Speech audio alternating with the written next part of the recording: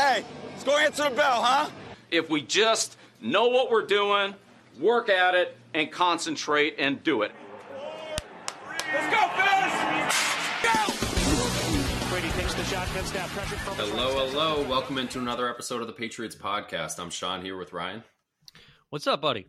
What's happening? We are here, just the two of us. James J is out and about living his life, living his best life. Luckily for us, potentially, and you as the listener, we don't have, we know what JJ is going to say. He's going to say this coaching staff. I want to say it too, but I'm not going to, I'll keep it short and sweet. We'll say plenty of that, I'm sure. Patriots wrapped up the season this week after week 18, wind up with an 8-9 record, third losing record under Bill Belichick, the others being the first season in 2000, Cam Newton season in 2020. This one, they had a chance. I mean, honestly, right off the bat, kind of pleased with the way they played against the Bills. The way that they played against the Bills the last 2-3 years has just been horrendous outside of being in a hurricane. So the fact that our offense outscored their offense 23-21 in this game. It did. We give up the two big kick returns. Obviously, that's disappointing. But, I mean, complimentary football, you said it to me before the show started. You felt good about the way the offense and defense.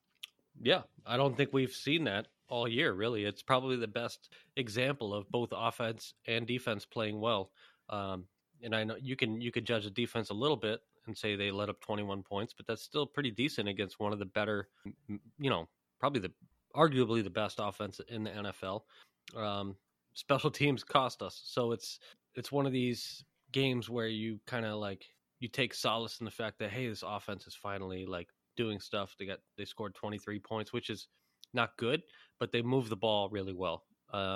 And the best complementary football, you said it, that we've played all season, really, where our offense and defense are both playing well at the same time. The kickoff returns. There's been 5 kickoff returns in the NFL this year for a touchdown. We've allowed 3 of them. So the Vikings game being the other one. Yes. So that's, and then right before the game, you suspend your punter for reasons kind of unknown. They're saying that they think he's ready, but he's got a back injury. So anytime you're dealing with a back, there's things that I don't know if you've ever had a back problem. It doesn't necessarily show up on, an x-ray or whatever. You could have back pain. And I kind of side with the player when it comes to back pain. So they said they thought he was ready. He said, I'm not ready. And instead of kicking the ball out of the end zone that you get with Jake Bailey, you're kicking the ball to the 5-yard line. And Nyheim Hines is bringing 2 back. And the way it started in this game, where Nyheim Hines brings it back, Bills are going crazy. The fans are going crazy. They're doing this for DeMar Hamlin, all that stuff. And then the Patriots get the ball and go 3 and out, and you're thinking, oh no, this could be ugly. Defense steps up, makes some plays. Dietrich Wise gets a sack. We get the ball. We drive. I don't know, what was it, 79, something like that yards, and a very few plays, passing the ball well, really good stuff from the passing game. Jacoby Myers gets in there with a touchdown, whereas Toe just scrapes some pebbles up, and I'm thinking, okay, incredible catch. Where's this been? What did you make of the offense in this one? I thought it was much, much better. So much better. We were watching I think it was our last drive of the first half before that 15-second. And I was marveling at the play calls. I was like, well, first of all, most of the time I was yelling, do not throw a screen pass here. Do not throw a screen pass. Yeah. And then they're working the flats. They're working in the middle of the field. Hunter Henry felt like an integral part of the game. Having Devontae Parker back felt like it opened up the entire offense. I mean, obviously he made good catches, 2 touchdowns on the day, but then it felt like it also opened up other people as well. So I thought the offense was really good. We really didn't run the ball very effectively, and that's it was chunk. Yeah, it was like chunk plays in the running game where exactly you get stuffed, and then Ramondre would break an 18-yard that really patient run. That was so good. That was so good. That drive had that Ramondre. You're talking about the second drive. not the second drive. It was technically the third drive. Second touchdown. Right. So it went touchdown. Oh, wait, no. Punt, touchdown, punt, touchdown. The second touchdown drive, we had hit, Parker for some good yardage. Bourne had 2 catches, 1 for 20 and 1 for 8. Ramondre had that big run, and you're like, okay, these play calls are nice. These are looking really good. Yep. God, and it's like, why did you wait? Stuff. Where was this all season? And I'm also kind of like begrudgingly liking this drive because I don't want this fucking guy calling the plays back next year. You know what I mean? Like, hey, if we beat this team right now, does Matt Patricia come back? And we'll talk about that in the offseason. And I think we all know where we stand on that. We don't want him back, but at least in that capacity. So that drive was fantastic. And was that the one where Parker was open for a touch throw in the back of the end zone for that touchdown? He had 2 touchdowns in this game. Yes. Yeah, exactly. So I felt really good about that. And you highlighted the difference between the basically the way Buffalo's running game was working and the Patriots running game. The Patriots running game was like, I'm either getting 0 yards or I'm getting 15. Mm-hmm. And the Bills running game was, I'm getting 4 yards every single time.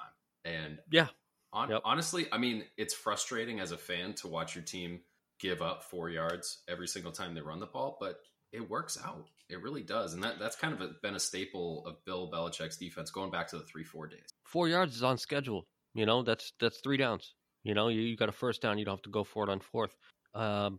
The Patriots, we have too many of those negative plays still where we get stuffed and it puts us behind the chains and then we're 3rd and 8. But there wasn't too much of that in this game. There was some nice quick read pass plays, nice blitz pickup by the running backs. I thought the offensive line was much better against some really good competition. I thought, Greg Rousseau is really good at Oliver. They got some really good players up front. Edmonds, they're an effective team. And I thought we did a pretty good job of keeping them out of, as far as like downfield plays, we were making plays. And I thought their corners were okay. There was one play in particular that kind of pissed me off. We threw the ball to Aguilar on the left sideline. And and Aguilar just didn't really give much effort to fight the ball away. And Tre'Davious White came down with the pick. That was a pretty big one because we were moving the ball on that drive too. Right. Yeah, we had 10 plays, 60 yards on that. He left thought the it was ball a terrible inside. pass? I thought it was a 50-50 pass. It's got to be up and outside for a 50-50 pass unless Aguilar's got inside leverage, which he didn't. I would that ball inside. So even so, I would have liked to see more fight there from Aguilar. Oh, definitely. When you see Devontae Parker, you throw that same pass to Devontae Parker. I would say at 70-30, Parker's coming down with that. I don't care who the corner is, right? And I'm so done with Aguilar. I can't wait for him to be off this team. Between that and like the fumbleitis and the hands aren't good. It's like everything but the hands with this guy, So, and that's been a common thing throughout his entire career. He's a free agent. Don't worry. He's a free agent, and he's so much money. So much money. Well, it's off the books. It's all been paid. I looked up the value. I think he's getting paid 14 this year.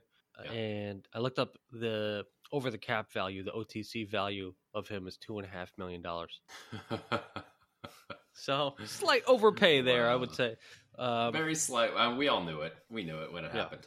But yeah, I thought the offense played pretty good. Defense played really good. I mean, we forced 3 punts in this game, and it's always been the big talking point. How many? The Bills don't punt against the Patriots. We also got a takeaway, 3 takeaways, I should say. 2 fumbles. One of them was on special teams. Also, the interception, Devin McCourty. I thought McCourty played a really good game.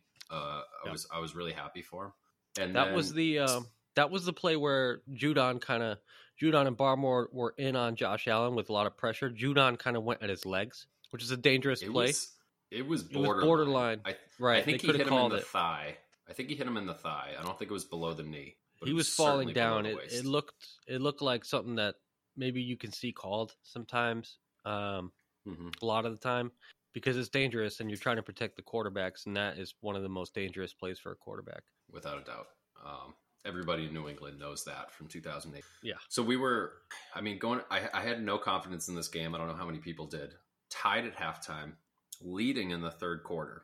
In the third quarter, the Bills scored 2 touchdowns. The key in between those 2 touchdowns, Patriots had a possession, obviously. Good return.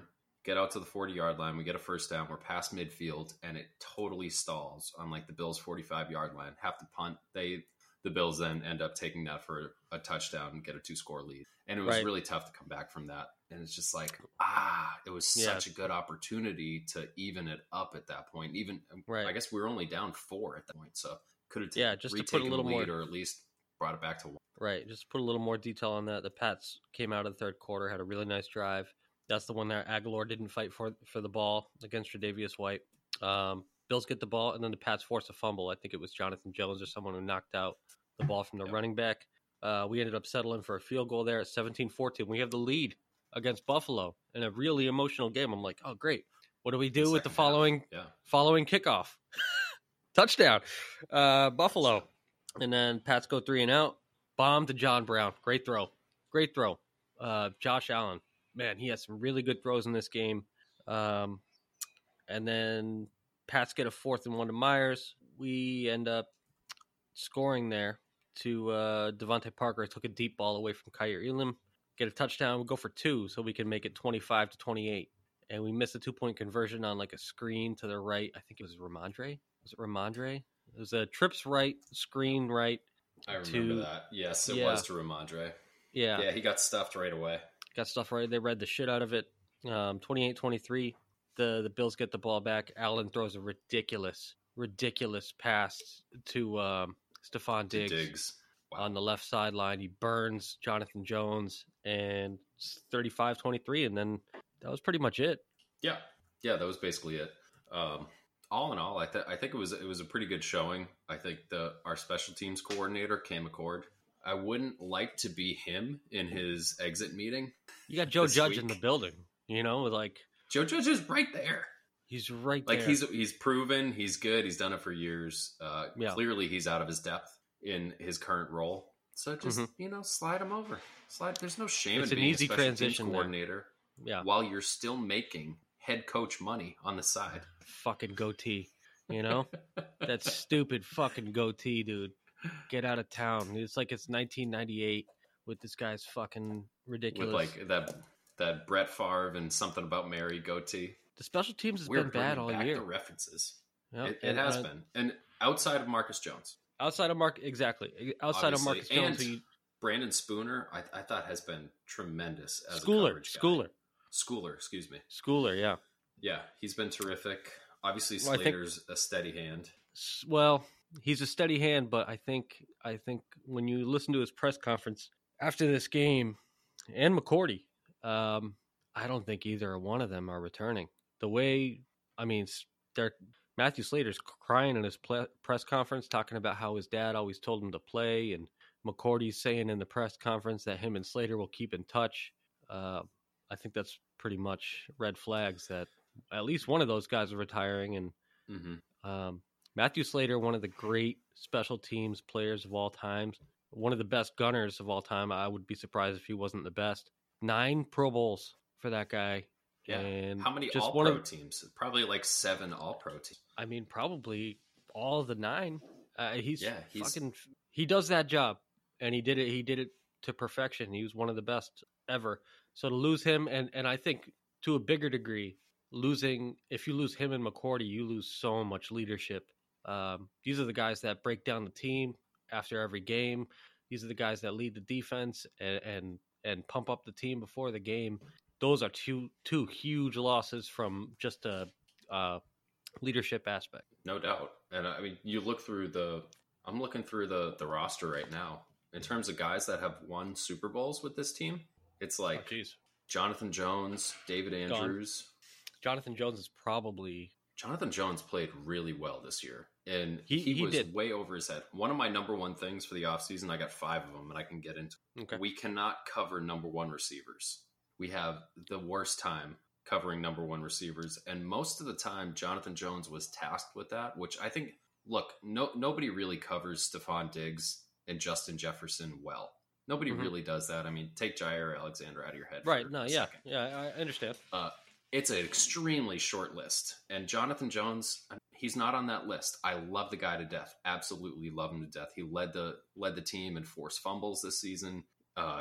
Auburn kid, obviously, I love him. It's too much to ask for his skill set at this point. So I think he would be way, way, way better off in a number 2 role, a slot role where he's got a lot of responsibility type thing.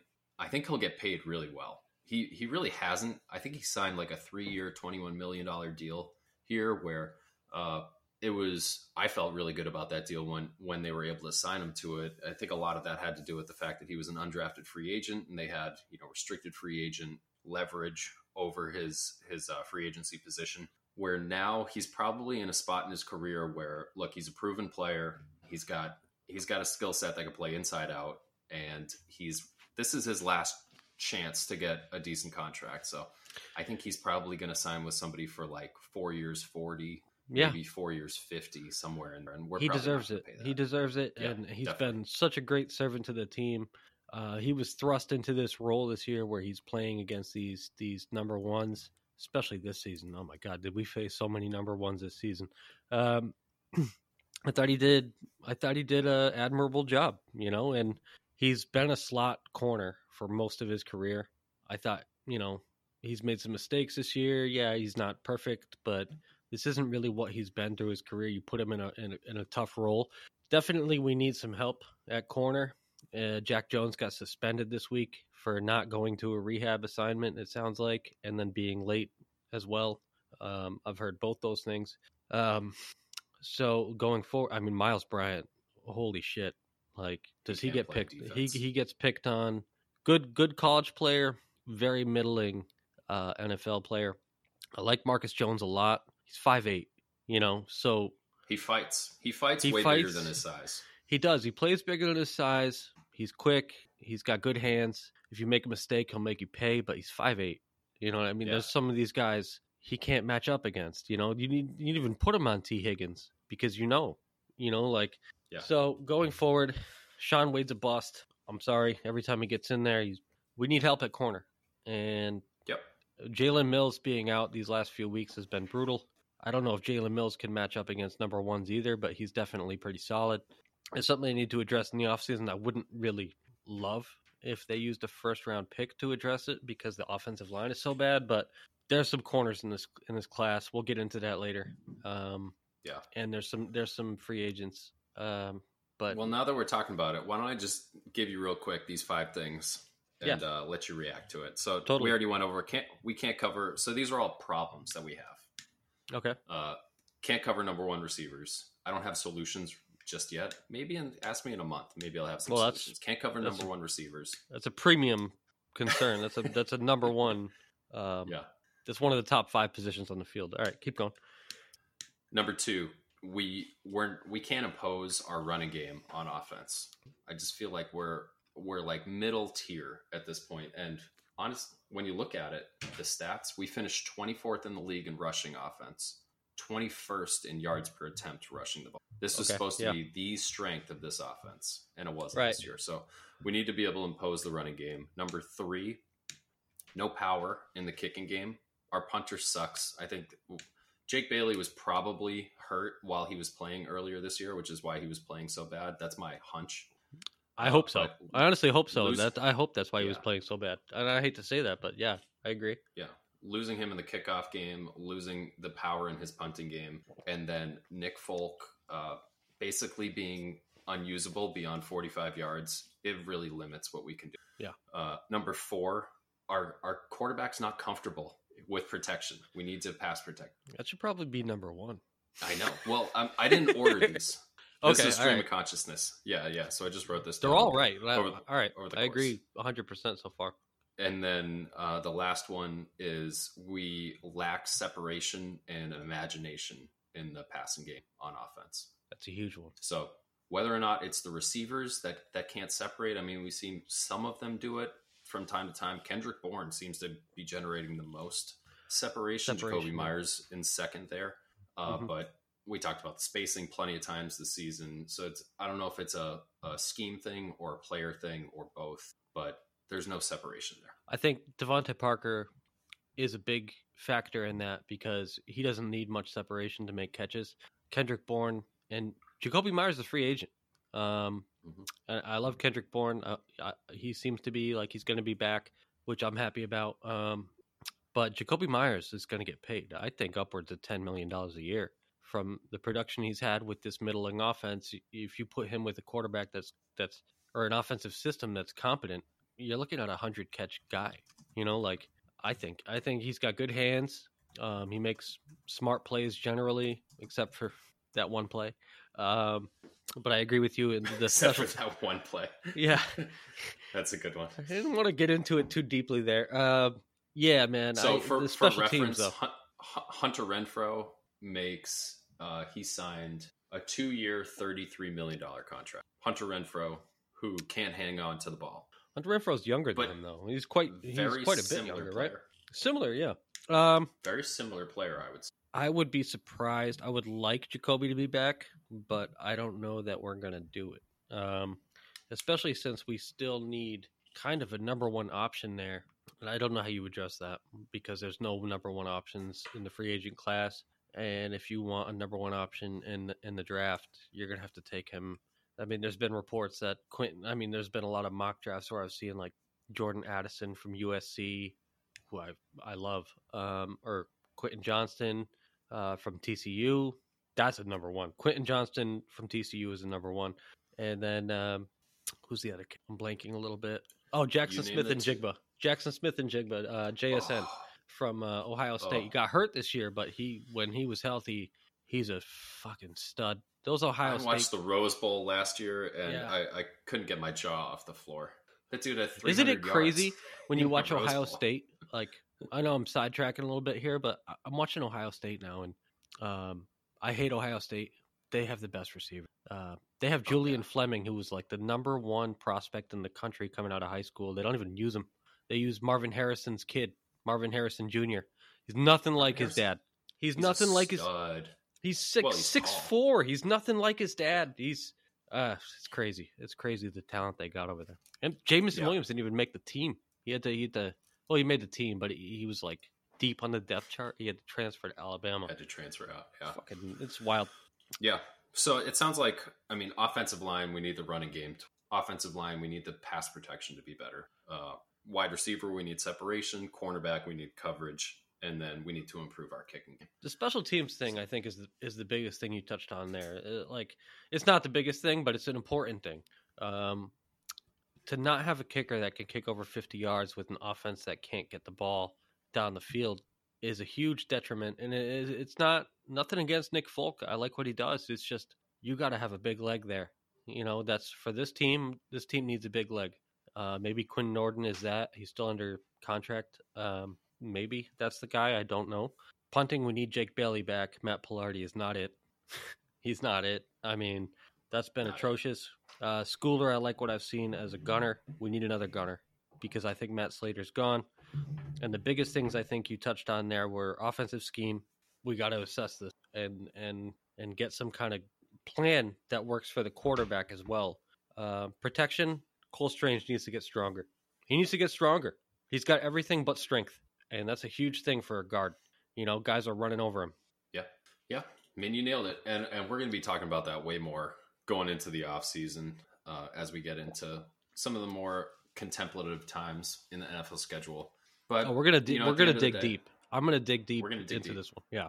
Especially since we have the pick number 14, which is the highest I can remember in a while.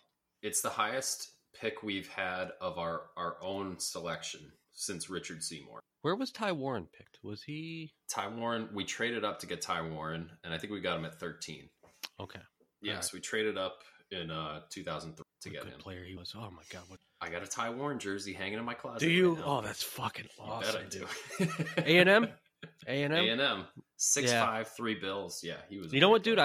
We talked about that Christian Kirk on the last pod, and I thought he went to I always get the crimson colors. Alabama and Texas A&M, I'm always messing up. I don't know why. I watch the teams. I still mess it up. Yeah, they're in the same conference now, too.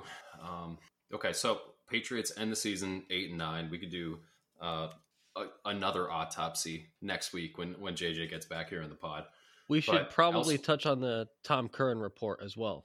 Yeah. Hit me with that. Oh Jesus, I just blanked it out. So I guess he was talking about I talked about the exit interview for Cam McCord, the special teams coordinator. The same type of thing happens all the way up the chain. So Bill Belichick has one of those meetings with Bob Kraft. I got it. And Bob Kraft's sitting there at 82 years old, something like that, still hands-on, still integral to the way this organization functions. And it sounds like Tom Curran has some inside insight. Kind of, yeah. I mean, he does the reporting. The meeting, I am told, I'm quoting Tom Curran, and I am a fan of Tom Curran. I like him. He's very real. He's a realist. The meeting, I am told, has happened between Kraft and Belichick. There is no impasse, which means kind of Shula, Belichick, or Shula, Huizenga kind of thing. Like, Huizenga tells Shula, you need to replace this coach. Shula says, fuck you, I'm not going to throw anyone under the bus. So that's kind of what that's referring to. The Pats are on to 2023 with Belichick acknowledging 2022 wasn't ideal and being amendable to changes. So don't expect a dog and pony show announcing firings or who's coming in for an interview. Belichick isn't going to put anyone's head on the spike for the pleasure of the masses. But my understanding is offensive coaching reassignments are going to happen, and several offensive coaches are under consideration for the Pats 2023 staff. So the way I'm taking that is they're going to move pieces instead of firing them. Judge, Patricia, they're going to move them into different roles of some kind. Gerard Mayo's already being considered for defensive coordinator for the Browns, which I think is a little bit lowball for him. I think he could probably be a head coach. Steve Belichick or Matt Patricia would probably take over for the defensive coordinator, and maybe Joe Judge goes into special teams, which would be our hope, I think. And then they look outside for an offensive coordinator, or maybe Nick Caley. So there's something going on there. And I've heard rumors about Bill O'Brien and Cliff Kingsbury, who just got fired from the Cardinals, to come in and be the offensive coordinator, but we still need a quarterback coach. I think that's most important right now, and an offensive line coach. And I've heard rumors about, what's his name? The kid who went to Oklahoma State, Zach Robinson, who coaches for the Los Angeles Rams. We brought in. Right. He's a Los Angeles Rams quarterback coach right now. He has been, I think, for the last 2 years. Good coach. I would like to see him come in as a quarterback's coach. I don't know if we can get that, but Sean McVay is 36 years old, and he doesn't want to be part of a rebuild. And he's saying to his assistant coaches, now's the time to run. Now's the time to browse and see what you can get. And 36 years old to not want to be part of a rebuild. Who the fuck are you? 36 years old. Well, he's got a Super Bowl. He's made how many millions of dollars, and he could make twice that to work a tenth as much on TV. I mean, that's a baller position to take. Incredible position to be in. At 36, dude, I'm almost 39. I can't even. I know. 36-year-old me would be like, I'll take. He's an absolute beast. Yeah, I mean, anything that'll get Kirk Herbstreit off of Thursday Night Football, I'm happy. I can't listen to that guy do NFL games. Fantastic. So good. You know what I like about him during the games, though? He always talks about college. He always talks about how they were in college, and that's like. Well, that's all he knows. That's why he's talking about it. He's like, "Oh, I saw this guy in the Orange Bowl." Yeah. Oh yeah. So that would be terrific. I think the offensive line coach is imperative. There's too much talent available on this offensive line to be performing the way they are, and to go from 1 year to the next and look this bad, right?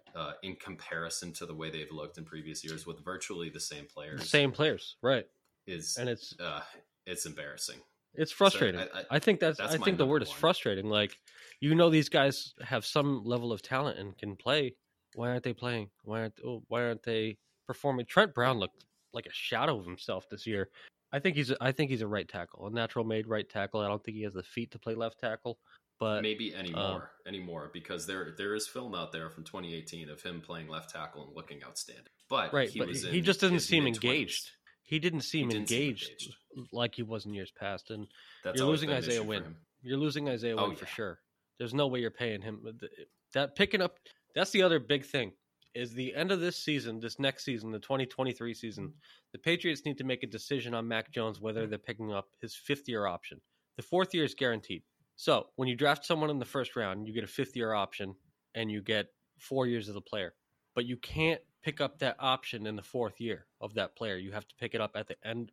The end of the 3rd year is the last point you could pick it up. So this is a make or break year for Mac Jones. Which is as far why as you being need to with the put a Patriots. good offensive staff around him to really know, because you need to find out. Because right You now need to find out. we have one good year, one bad year. Right. And you go, I don't know. I don't know. You can't say I don't know after this year. You need to know. You need to know. Yeah, that's the point. So that's the first thing. That's the first thing you put into place.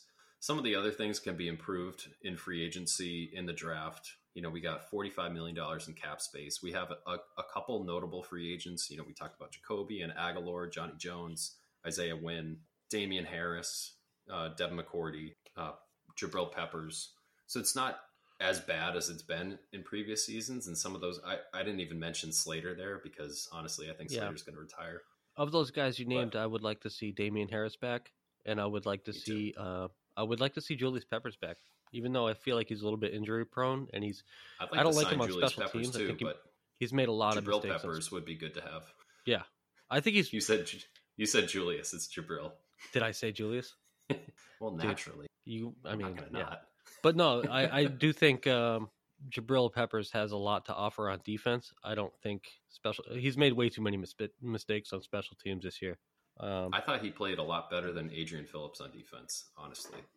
Adrian Phillips was a shadow of what we saw last year. I think he fell off the cliff. So the way I would like to see the secondary in terms of the safety position, I want Jalen Mills to take the free safety role that Devin McCourty's been playing. And I want Duggar, obviously, to be featured. And then I want Peppers to be the Phillips. That's the way I'd like to see it. And then, Jack Jones, Marcus Jones, and then hopefully we get 2 other backs. Right. And I'd like to figure out some kind of extension for Uche. I know it's a little bit, we're not talking about secondary there, but it's a big year for him. And this is his last year under contract, and he is a stud. He's not going to sign anything that's not real good money because he is hot as can be right now. He's worth good money because he's worth money. Judon's on the other side at 30. You've got to come up with something here with Uche because he's a pass rusher, and those guys are premium positions. Yeah.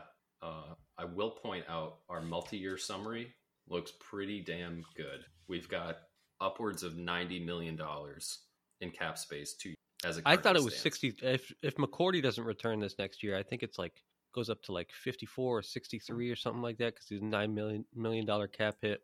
You still got to pay that if he retires. They had Patrick Chung on the books for 2 years after he retired. Does it count against the cap in the same way? No. It gets spread out. Depends on when he retires, but it might get spread out over. Look at us geeking out big time, dude. I love it. I love it. Let's talk about some of these other Week 18 games. Okay. So. You're going into the playoffs. I was all geared up. I was like, this is going to be great. And then I started looking at the matchups and I was like, there's not that much on the line in the way they did the schedule too was the games on Saturday, you would almost know who can't make the playoffs on Sunday. I thought that was kind of stupid. The Lions went into the game against the Packers knowing they didn't have a chance to make the playoffs, but the Lions came out and played their fucking asses off to spite Aaron Rodgers, and the Lions fans take that as a playoff win. That's their playoff win. We kept Aaron Rodgers from making the playoffs. They're so happy. And then I'm happy for them. I think that's and especially for that coach there. I think that's a huge boon in his a feather in his cap to get those guys to play like that when there's nothing to play for. I think that's fantastic. Yeah, and I should point out earlier in the season, I was thinking Aaron Glenn, their defensive coordinator, was probably going to get axed. He turned that ship around. He figured some stuff out on that defense, really unlocked Aiden Hutchinson the second half of the season. And he looks really good. I wouldn't be surprised if he gets some head coaching looks this offseason. Yeah. After that turnaround. Some of the other games, Tom Brady, first losing season as a starting quarterback. I don't know if you saw him. He was on the sideline in the first half when he got taken out of the game. And he was so locked in. He was laser focused, in his words.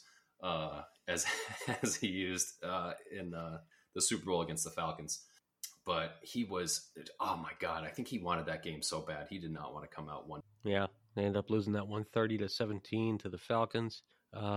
but they have the way the Cowboys are playing. They match up against the Cowboys in the first round, by the way.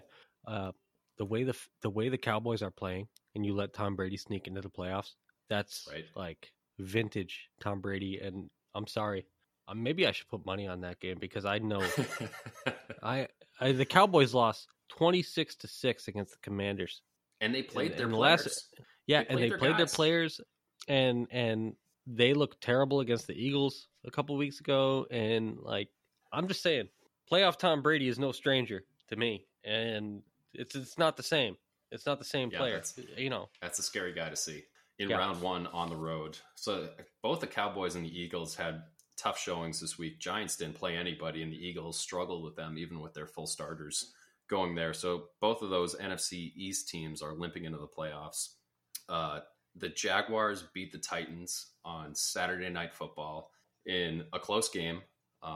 Titans obviously playing with a quarterback who hadn't been there for like more than a month, and they ended up falling out of the playoffs way too injured. Really an outclassed team in terms of talent. Jaguars sneak in. They're going to play the Chargers next week. Jets lose to the Dolphins in a game of backup quarterbacks, where I was just willing the Jets to win, mostly because I wanted to see the Steelers in the playoffs over the Dolphins with their backup quarterback situation. And then one of the surprising games, the Houston Texans. Yeah, I win love it. I fucking against the love it, Colts. dude. Yeah, The I love Colts it. out-tank everybody all the time. They do this they did it to get Andrew Luck. They did it to get Peyton Manning. They did it just this year with hiring some guy from TV to be their head coach, and then they go right in the toilet. I mean, the Texans. It's so funny go to be for talking two. about the Texans. We're talking about the Texans in Week 18 here, and they're 3-13-1, and I love that. I fucking love that because I They feel fired like their coach like on the They- field. I feel like It's Lovey- immediate. Lovie Smith must have told that team, I'm not going out like this. Like, I'm not playing for the fucking pick. I'm not playing for the number one pick. I'm not here for the number one pick. If you want to go out there and play your asses off, you know what I mean? Like, Yeah, he went- cost that team the number one pick by doing he that. goes, fuck upstairs. I'll put my head on a platter for the GM to And he cut did me it. down. And he Oh man, I fucking love it. It gives me chills, man. I'm like, dude, fuck that. You know, beat the Colts 32-31. That's like one of my favorite outside Patriots wins this season. Not that I think that it really cost them much, because I think they want to take a quarterback. Sounds like they want to take a quarterback, and the Bears have the number one pick now. And the Bears that kick the shit out of us, they have the number one pick, legitimately. So I think the Bears don't need a quarterback. I think they love Justin Fields. He's a 1,000-yard rusher, Justin Fields. He's got 1,100 yards rushing. He's like seventh in the NFL in rushing. It's Isn't like that the crazy? third time a quarterback's ever done that. It might be the most of a quarterback ever. I'd have to look at that stat. I Yeah, mean, so the Bears to be lose seventh to in the Vikings, NFL they lock rushing, it up.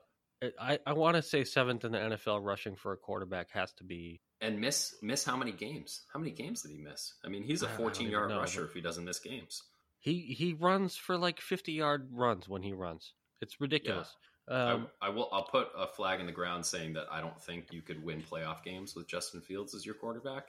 I also don't think that you can spend the number one overall pick on a quarterback when you have Justin Fields in year 3. It's weird because he wasn't this quarterback until recently. Like, I know he had good feet in college and in high school, but he was always a passer. Like, he passed the shit out of the ball. I mean, look at Jackson Smith and Jigba's year 2 years ago, and some of these guys. When he's had weapons in high school and college, he's been able to throw the ball when he's had And time and importantly, protection. Protection. The Bears' offensive line is among the worst in the NFL. And you have to think that that's not going to affect the Texans too much because, I mean, Will Anderson's perfect for the Bears, isn't he? And like, God, I thought it's Roquan just Smith like- was perfect for them too.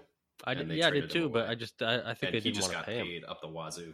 Yeah, I don't think they he wanted just to set pay the him. record. I think that's why they got rid of him. You know, and they got something for it too. So good on them because they weren't going to pay him. And then they gave it right away for Chase Claypool. So the other Bryce Young game- sweepstakes. I think the Texans still win the Bryce Young sweepstakes. I would imagine, even though he's small, and C.J. Stroud's not my cup of tea, but I thought he played pretty well in the semifinal game, and we'll get into all that stuff down the road, I think. But Yeah, definitely. you mentioned the Steelers sneaking in as well. Steelers went on a run at the end of the season. They wind up with a winning record. Mike Tomlin keeps his streak alive. Good coach. 15 seasons, winning record. I'm Tremendous shocked for by him. that. When I saw them early in the season, I thought they were one of the worst teams in football. I really did. Yeah. To go to start 2-6 and then finish 7-2, it's pretty impressive. Even with Tiny Two Gloves over there, smallest hands in the NFL for quarterback.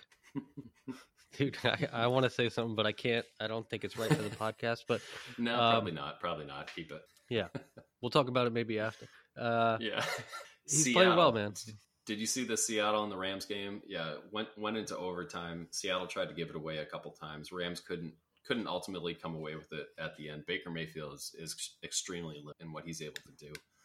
Threw behind receivers. Van Jefferson, I'm surprised didn't throw a fit, Justin Jefferson style, on the field. Seattle got, I must say, many calls. Every single call in the fourth quarter and overtime went Seattle's way. So they were able to pull that out. They go into a snoozer of a wild card game against the Niners next week. Boy, yeah, you got to imagine. I might nap through that entire thing. Yeah, can Brock Purdy keep this up in the playoffs? What I like about Brock Purdy is he lets the players, he lets his weapons do the job for him. You know what I mean? He doesn't do anything overcomplicated. He just makes it easy, and they've made it. I feel like they've simplified that offense a little bit. They kicked the shit out of Arizona this week, 38-13. I like Brock Purdy. I did not see this coming though. Was he Purdue? I feel like he was Purdue kid. Iowa State. He does look like a Purdue quarterback. He does look like a Purdue kid, doesn't he? Yeah. So this weekend we got 6 wild card matchups. I got them in front of me right here. Seattle, San Fran, we mentioned. The Chargers going to Jacksonville Saturday night. Then on Sunday we got Miami, Buffalo, Giants, Minnesota, Baltimore, Cincinnati, Monday night, Dallas, Tampa Bay. Of those 6 games, if you could only watch one of them, which one are you taking? You already mentioned Brady and Dallas. I mean, that's a good one. The Giants going to Minnesota. Minnesota plays close games. The Giants play close games. That's going to be tight. Baltimore, Cincinnati, that's divisional. The Chargers in Jacksonville. It's got. I think the Chargers in Jacksonville. I think the Chargers in Jacksonville is going to be the tightest game, and I say that knowing. All right, first of all, what the fuck were the Chargers doing last week? They played for no reason. They played everybody for no good reason. What do you? I don't understand that. And then guess what? Mike Williams gets injured badly. There's no way he's playing. He's still not practicing. I think the Jaguars are going to beat them. They're in Jacksonville. I think it's a good game. I think that's 2 of the quarterbacks that are like the future of the league. Trevor Lawrence, I think he's shown enough this year to be considered like a top echelon quarterback, and Justin Herbert certainly is that. But without the weapons there for Justin Herbert, I think it's going to be tight. It's going to be really tight.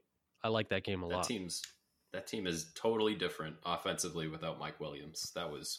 For a team that was injured so much this season, to then put your guys out there in harm's way for no gain. They played Eckler the whole game. It was like, what are you Herbert guys was playing doing, like the man? fourth quarter. Yeah, how is that? I don't get it. I don't understand the thought process there. You know, I've taken gambles on this team in the past, and they're going to shoot themselves in the foot every chance they get. That's what they've been doing this whole Brandon Staley regime has been like, we're going to fucking roll the dice on everything, you know? Yeah. I got to take Dallas, Tampa for watching reasons. I think Tampa's going to be down 10 to 11 points in the fourth quarter. And you're just going to be looking at Tom Brady going, can he do it? Can he do it again? Mm-hmm. Even if they're down like 17 points in the quarter, you're still thinking it. You're still thinking there's no point in time. There's no point in time in the playoffs where I could watch Tom Brady and be like, he doesn't have the advantage, you know? And I know that team has been struggling so much this year, but I'm looking across the field and I'm like, the Cowboys have been struggling even worse. The Cowboys have a great record. What is it, like 12-5? That's 12-5, yeah. 12-5. Guess what? They're at Tampa Bay. That's 8-9. Tampa Bay has home field for winning that fucking division, you know? So I'm taking the Bucks, man. I don't know what you know what the line is on that? I think it might be last I looked. Is it even? Wow, that's sad. I think that Jacksonville Chargers line is even. Dallas might even be given some points to take this point. These are all good games. I feel like most of these are good games. Except for Miami the Seahawks Buffalo Niners. is not. Miami Buffalo. If you had Tua in that game, a team that beat Buffalo previously in the season, that's a different story. But we gave them a run. We gave them a run this past week. And if Bridgewater's back, maybe it's not as bad as we think. I don't think Skylar Thompson can do that, go into Buffalo and beat them. That's probably the worst game of the week, though. I would say Niners and Seahawks is the second worst game. Dolphins and Bills probably the worst game. Chargers and Jaguars, Baltimore, I think it's Cincy. really. I think Chargers and Jaguars is a tight game. Yep. And I think the Buccaneers will beat the Cowboys, and I would love to put money on that. Bengals and Ravens. I think we've seen enough from the Bengals. And by the way, the Bengals beat the Ravens last week, but the Ravens played a bunch of third string, second string guys. They need their quarterbacks back. They need Huntley back. Lamar Jackson still hasn't practiced. He hasn't practiced since December 4th. I think that's 26. I want to say 26 straight practices that he's missed. Wow. Jeez. So Lamar Jackson's not going to play. I would say the Bengals should win that game pretty handily with Burrow, and I mean they've been getting healthy too. That might be in the discussion of worst games because I think the Bengals at home should pretty much handle them, even though they're divisional opponents. They know each other really well. The Vikings and Giants. We saw it a few weeks ago. That was a tight game. I think that it's funny to say this. I think either the Giants win by a lot or it's a one-score game. It's a one-score game, and the Vikings win it because that's what they do, right? Like they win the tight game for some reason. Yeah, that's their thing. They're undefeated this year in one-score games. Right. They got to get after Cousins. Kayvon Thibodeau, all those guys. That's the Giants' key to success there, I would think. Have to. And just a correction, Dallas is giving 2.5 points to Tampa Bay. Tom Brady is a home underdog in the playoffs. Oh, I love it. Can't imagine that's ever happened. Dog that man. Tell him he sucks. Tell Tom Brady he sucks. See what happens. See what happens. Yeah. See what happens. Anything else you want to go over this week? Just one thing. The Belichick press conference, to kind of sum up the season, he mentioned that the Patriots in aggregate, and the Boston media ran away with this. They kind of made a big deal out of it. The Patriots are 27th in spending on players over the last 3 years. Even though, because the reporter asked him, given that you made an unprecedented spending spree on free agents a couple years ago, blah blah. Are you disappointed or whatever in what you've seen as far as results? He said, well, if you look at it over the course of a 3-year aggregate like we do, we don't look at it in a snapshot. We look at it kind of long term. We're 27th in spending, and I thought that and I think the Boston media thought this too. It kind of threw the ball into Robert Kraft's court a little bit, but at the same time, I'm thinking Bill Belichick is the one who makes these decisions as far as players. Did you hear that? And what did you think of that? I didn't hear that, and I wonder if he means cash payouts or if he means salary payouts, meaning like cap. How much of the cap did we use? Versus well, they spend to the cap every year. I think up? they spend to the cap more than most teams every year. They do that all the time. So then I'm really not sure what he's talking about. I mean, when we made that big free agency push, a lot of that was like, we signed Hunter Henry to a 3-year deal and Jonnu Smith to a 4-year, Jalen Mills and Dietrich Wise to 4-year deals. So a lot of that was spread out over time. And but from Robert Kraft's perspective, a lot of that was given away as signing bonuses, which comes out of his pocket immediately. So I guess I'm wondering which of those frames he's using to make that claim. You can really only look at this roster and say that they misspent at different positions. Like, how do you spend whatever? I think salary wise, we're spending about $40 million at tight end. And I don't know where we rank in terms of tight end production in the passing game. It's funny. It's funny too. I hate to interrupt you there, but I see a lot of these mock drafts of us picking Michael Mayer from Notre Dame at 14, who's a stud tight end. And it's like, I love Notre Dame tight ends. Yeah, you can't go wrong. You know what they're going to do. They're physical. They're first downs. That's what they are. They're first down players. Kyle Rudolph comes to mind. Kyle Rudolph, Cole Kmet, Tommy Tremble. Zach Eifert. Oh, God. Tyler Eifert was good. He was really good when he was healthy. Yeah. So that's something. I mean, I would love that, but at the same time, like you're gonna have 3 tight ends in the roster, and we always play 11 personnel now. So it's like, does that fit on what we're doing? I don't think so. And then the other thing I wanted to touch on before we get off here is the Patriots are scheduled to have their coaches coach the East-West Shrine Bowl for college. And there's one specific line here on Yahoo that I want to pull up. And it basically says that the coaches who get selected, and I thought it was by like assistant, they would like kind of like draft a team of coaches for this, but now it's Patriots, and they're saying that it's based on teams that haven't had an offensive coordinator change or head coach change. The language of that is odd. It was reported by Adam Schefter, and I just wonder if that means that we aren't going to make any coordinator changes. The way it's worded is very suspect to me, and I can't seem to find it right now, of course. That's weird. Yeah. No offensive coordinator changes just based on you haven't named an offensive coordinator or a defensive coordinator in years. Mm-hmm. Like, they just haven't named them that. Right, even but though some also, of those guys are basically wearing those hats. You're looking for like no changes, right? And that's what is puzzling to me about it. And I have the excerpt. Find it. Okay. Coaching at the Shrine Bowl, blah, blah, blah. Falcons and Patriots will be the 2 coaching staffs for this year's East-West Shrine Bowl, with head coach and coordinating changes among non-playoff teams. With no head coach and coordinator changes among non-playoff teams, the Falcons and Patriots best fit the criteria of coaching this year's Shrine Bowl. Does that mean we can't have changes? I just don't understand that wording. If they already announced it, then I'm sure that you could make changes at this point. But it's like, what is there? I think there's 5 head coaching vacancies at this point, and there might be a couple more. Browns fired their defensive coordinator. There's been a couple coordinator changes already. Mm-hmm. I would expect the Lions to be on that list. I feel, even though Ben Johnson, I think their offensive coordinator is gone. Yeah, I think their offensive coordinator is being shopped around. I have heard that, and that's a great offense. There's a couple hot names, and he's definitely one of them. Yeah. So, well, that'll be interesting to see Belichick coach that. I know the Senior Bowl is typically coached by the 2 worst records.